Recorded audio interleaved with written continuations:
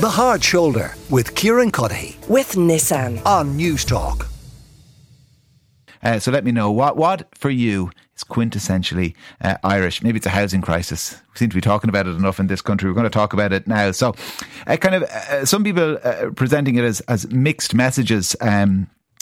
Or rather kind of mixed news on this front today. So eviction notices increased by about 1,000 in the second quarter of the year after the lifting of the eviction ban. Rent prices, though, said to have stabilised around the country, though there's a bit of a geographical lottery in that regard. Eoin Ó Broin is with me, Sinn Féin's housing spokesperson. Eoin, if we look at rents, is the news today proof that rent controls work, rent pressure zones? No, in fact, I think it's further evidence that badly designed rent regulation is really problematic. First of all, what the Daft report tells us is across the state, new rents, that's for new properties and new tenancies, has gone up almost 11% in the last year. In 23 counties, it's gone up by double digits, 8 of those by 20% or more. And even in the 3 counties where it's been below double digits, it's still over 8%. Dublin up 8%, Wicklow up 8% and Cork over 8%. So none of that is good news. The report also highlights that since Eoin Ó Broin has been minister, rents have gone up 30%, and since Fine Gael have been in office since 2011, rents have gone up a staggering 155%. And therefore, what we're seeing is yet again another very significant impact. And it is related to the Residential Tenancies Board data. So they've released data this afternoon to show in the second quarter of the year, so April, May and June, there were 5,700 eviction notices issued by landlords. That's 1,000 more than in the 3 previous quarters. That's driven almost exclusively by landlords selling up. And as those landlords are selling up, some of those people are then being forced into new and much more expensive private rental properties. So really, it's bad news for renters, and it's an indication of trouble further down the line, because if the number of eviction notices goes up, then obviously if government continues to act in the way it is doing, the likelihood of homelessness continuing to rise is very real right into the autumn and winter. So what is an effective method of rent control? Well, what the government should have done back in 2016 is listened to the likes of ourselves and linked rents to an index so that rents could have gone up and down, but gently with the movement of the economy and cost and wages. They didn't do that, and then they went for this rent pressure zone model. And we said at the time it would create a 2-tier rental market inside and outside of RPZs, but also within the rent pressure zones between existing renters and new renters. Our preference at this point, of course, is because rents have now gone so high, we have to stop rents rising for an emergency period of time. We want to see a 3-year ban on rent increases for all renters, existing and new. After that, we'd like to see it linked to an index so that rent reviews can follow the movement. What index? Inflation, consumer price index, so the economic GDP? What? And this is a very important question because the difficulty, of course, with inflation is it includes a whole bunch of costs, many of which aren't actually related to people's ability to pay their rent or indeed the cost for landlords. So at this point, I think the most sensible index would one be that looked at wages and probably interest rates and tried to find a measure that's fair to both landlords and tenants. But in the immediate term, rents have to stop rising and therefore we need that ban. But more importantly, we also need government to do 2 key things. There are a lot of landlords who are selling up. They're entitled to sell up. They want to sell for market rates. We want the government's tenant in situ scheme where they buy private rental properties with social or cost rental tenants in situ to buy up more of those properties. And we need emergency measures to reduce the number of single people and adults with children in emergency accommodation. So when you say interest rates, ECB interest rates, is that what you're talking about? Yeah. So for example, if would you not have a situation then though whereby the ECB are hiking interest rates to kind of dampen demand, and then this creates kind of an inflationary spiral? So you have rents then increasing in the context of people's prices for lots of things increasing. So at the moment, people's rents would be going up as Christine Lagarde increases interest rates. So right now, rents should not go up, and that's why we need the emergency 3-year ban on rent increases, full stop.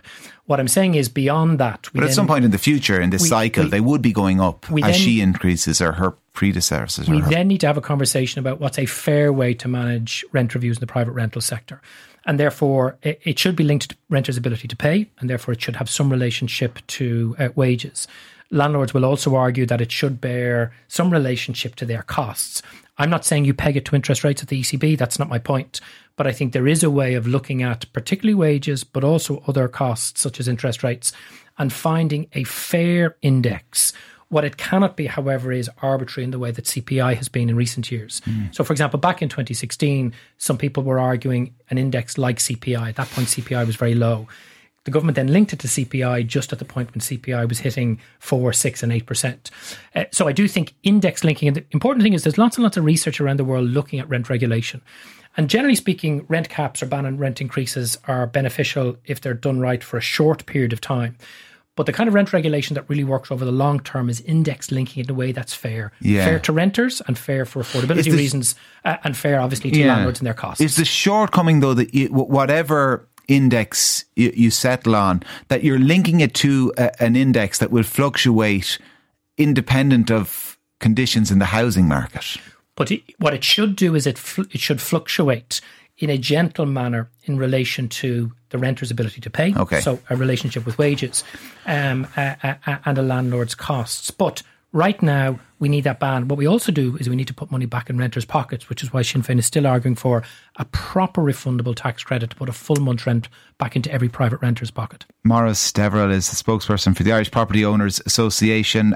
Maurice, I want to ask you very specifically about Owen's suggestion there about three-year rent freeze and then this index that you could link rents to in the future. But first, just your reaction to, I guess, the headline figures being quoted today about kind of the rate of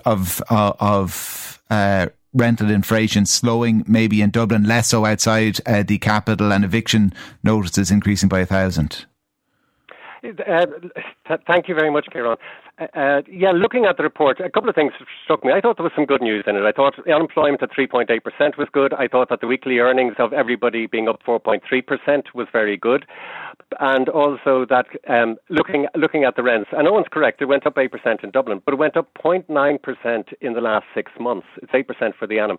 So it has really slowed down in Dublin, and the same in Cork. It was 1.4% higher. The one thing that not the one thing, there's a lot of things in the report, but one thing that I did notice, which I thought was really pertinent, and that was that between 2017 and 2023, it clearly shows that for renters who stayed in properties, and most renters have, I know I've had very few vacancies, their rent went up on average 2%, and that's since the eviction ban, and that proves that most landlords are law-abiding. Where we have constantly heard in the media very, very high figures for renting, this obviously shows that in most cases that hasn't happened. I was surprised that the Daft average rent is listed at $1,792, and the Central Statistics Office claimed that the average rent in Ireland is $1,185 per month. However, we are back to the thing that there aren't enough houses, because it says there that there's 173 homes listed in Munster on August the 1st, and 173 is way too low. Because there's an exodus in the land of landlords. That discrepancy, is that discrepancy because the CSO are including kind of long-term social housing tenants rent? What do we know what the reason is? It's not including social. I don't know. I honestly don't know. Okay, Owen, do you know the reason for that discrepancy? Absolutely. So what the Daft.ie report records, and in fact what the Residential Tenancies Board quarterly reports record, is rents for newly registered tenancies. Okay. Whereas what the census will give you a sense of is all renters, those who haven't changed. So people who've been in a tenancy for years and years and years. Exactly, yeah. That's not necessarily captured by Daft. So therefore the CSO figure is fairly well correct for the average per calendar month. But look, there is a big exodus of landlords leaving the market. We're getting out. It's happening. Yeah, so I guess they're different figures then. So CSO is reflective of the average that people are paying. Daft is reflective of kind of maybe the situation on the ground today for new renters. And both of those are kind of informative. But then, Maurice, can I ask then about Owen's specific... Clearly that it's not less than normal. Yeah, can I ask then about Owen's specific suggestions then about a 3-year rent freeze and then an index from there on in? That you the first thing is that to. One of the reasons why so many landlords are leaving the market is due to these rent pressure zones, due to the fact that rents have been controlled since 2015. We're in a 2% rent freeze at present, which actually means 1% that the landlord would net receive of the increase. The idea of putting this for another 3 years will improve tenants to a certain extent, but at the same time it will encourage a lot more landlords to leave the market. You have to be confident in the market. You have to be confident that if you're investing in something and you're going to put out $500,000 or 400,000 into something, that A, you're going to get it back when the time comes, and B, that you're going to get a reasonable yield for it, because otherwise you just put it in on deposit in the bank and you wouldn't have any of these issues. So the 3-year rent freeze, whilst it will help tenants by a couple of bob, 2% per annum, it will make it a lot more difficult for tenants to find properties. And I see it all the time. Even the last one that I let out, the guts of 300 contacts made looking for the flat. It's just too many people. We're not used to this. It's ever since this came in that these numbers have gone sky high of actually tenants looking for flats. And it's not fair to tenants to have such a small amount of rental property available in the market. So leave the market well enough alone and it will find its equilibrium?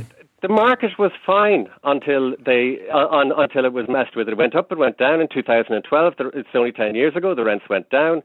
Now the rents have gone up as time has gone up. But it should fluctuate like the price of everything else. And the 3-year rent freeze will help some tenants, but in reality, I don't think it'll help any others. Here's something that's actually quite interesting. I also have property in the UK, and over there I haven't put up the rent in 5 years because I don't have rent controls. If I go to sell it, I can sell it very easily. If I want to do anything, it all works together, and I'm not under the pressure of having to do rent reviews every year. In Ireland, I have to do the rent review every year, and it's an awful lot of paperwork for 2%. Okay. But if I don't, it does affect the sell-on value of the property, because these properties are oversold on yield if they're going back into the rental market. Owen, so interference has made it worse. More interference will make it worse again.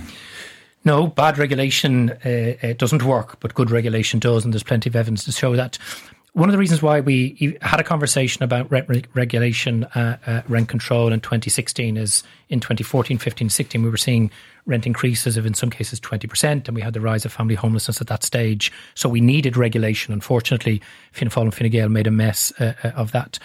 What I would also say is that, I mean, if you look at the CSO's most recent report, they actually show that for all renters, not just new renters, but all renters, rents increased on average 37% between 2016 and 2022. And what that shows, in fact, is rents weren't rising in the way everything else was. Rents have been rising much, much more dramatically. And the gap between rents and wages is very, very wide and getting worse. That's why, for example, employers are telling us that they can't get staff, and not just private sector employers, but public sector employers as well, schools and health facilities. So the first thing is we have to give some relief now. It's not correct to say that a ban on rent increases would save renters 2%. If I'm put out of my rental today in Clondalkin as a long-term renter, and let's say a long-term renter is paying $1,000 to $1,500 a month, the market price in Clondalkin for a comparable property today is $2,000 to $2,500. So therefore, those thousands of people who've got eviction notices, 5,700 in the last quarter, 4,500 before that, etc., they're going to have to move into new rentals, and those new rentals are vastly more expensive than the long-term rentals they might have been in before. That is not a sustainable situation. What I'll also say is this. And it's also, sorry to interrupt there, but it's also not sustainable, Owen, that you are getting such a cheap rent and that, the landlord is paying for it. He cannot afford to do it in the case where you've got the rising interest rates. Can I just say this? I have to say the idea that somebody paying €1,500 a month for a standard 2-bed is a cheap rent shows the gap between people living in the real world and some landlords' representative organisations. But there's a much more fundamental problem here which we need to deal with. The problem is far too many people who should not and do not want to be in the private rental sector are being constantly funneled into a sector that doesn't meet their needs. That's not the fault of landlords, by the way. It's the fault of decades of bad government policy. A third of renters should be in social housing. They're being subsidised by HAPRAS and rent supplement to €1 billion a year and want to be in long-term secure social rental. A large number of renters not eligible for social housing are paying more than 40% of their income on rent and want to be in affordable rental or owner occupation. So the real solution here actually is about tackling the need to deliver a much larger volume of social affordable homes, but giving renters some relief in the short to medium term. Are the Irish Property Owners Association one of the landlords groups who are not living in the real world? I think anybody who believes €1,500 a month for a two-bed apartment is a low rent isn't living in the real world of the vast majority of workers and renters out there. Maurice, you're not living in the real world? I'm not living. Yeah, look, all rent and all of these things are relative to the actual costs of what it costs to put there, what it costs to borrow the money, what it costs to actually, like, I don't own what your apartment's worth, but if it's worth, let's say, 350,000, that has to be raised from somewhere. That interest has to arrive from somewhere. The idea that rents have to be cheap and have to be limited to a certain level, it does not flow with the market, because the price of houses goes up and down. So obviously everything else. But the price that the landlord initially paid for the property doesn't go up and down. So you know what Owen's apartment, we should talk about Owen's hypothetical apartment that he's living in for 300, it's worth 350,000. What the landlord paid for it might have been an awful lot less than that. It might have been, or he might have bought in 2007 and paid a lot more for it. I don't know, and that's not really material to the thing. But the prices do go up and down, and they have to allow for the fact, and we have to allow for the fact that costs change for everybody. Look, a litre of milk used to be 75 cents, now it's over a euro. That's up 50% in a year. Costs change all the time. And costs change for landlords as well. And at present, with a 2% rent rise now for since 2015, we've had the rent controls. From that point of view, it just is not sustainable, and that's why landlords are leaving. And the only way to solve it is to actually bring in decent tax allowances, either the 25%. Income, make a new band of income of 25% for landlords, that then they are paying so much in tax, or do something with the capital gains, whereby if you keep it for 7 years, that you've no capital gain liability. That would encourage landlords to stay. We're a bit tight on time, but only just to say, single property landlords pay exactly the same rate of tax as every other category of worker. They also get 100% mortgage interest relief, which will cover about half the cost of the rising interest rates. The issue here is there are far too many people who should not be in the private rental sector, who should be in social homes or affordable homes. Let's fix that. And in the meantime, let's give renters a break. We can see from the figures today, rents cannot continue to go up. And if a small portion of landlords are going to continue to leave, let's buy those properties at market value, subject to cost and condition of property, and turn them into social rental or affordable rental. Keeps the tenant in situ and allows the landlord a reasonable exit out of a rental sector if they're not making money. Lots of texts coming in on both sides of the argument. I'll get to them in just a couple of minutes. The Hard Shoulder with Kieran with Nissan. Weekdays from 4 on News Talk.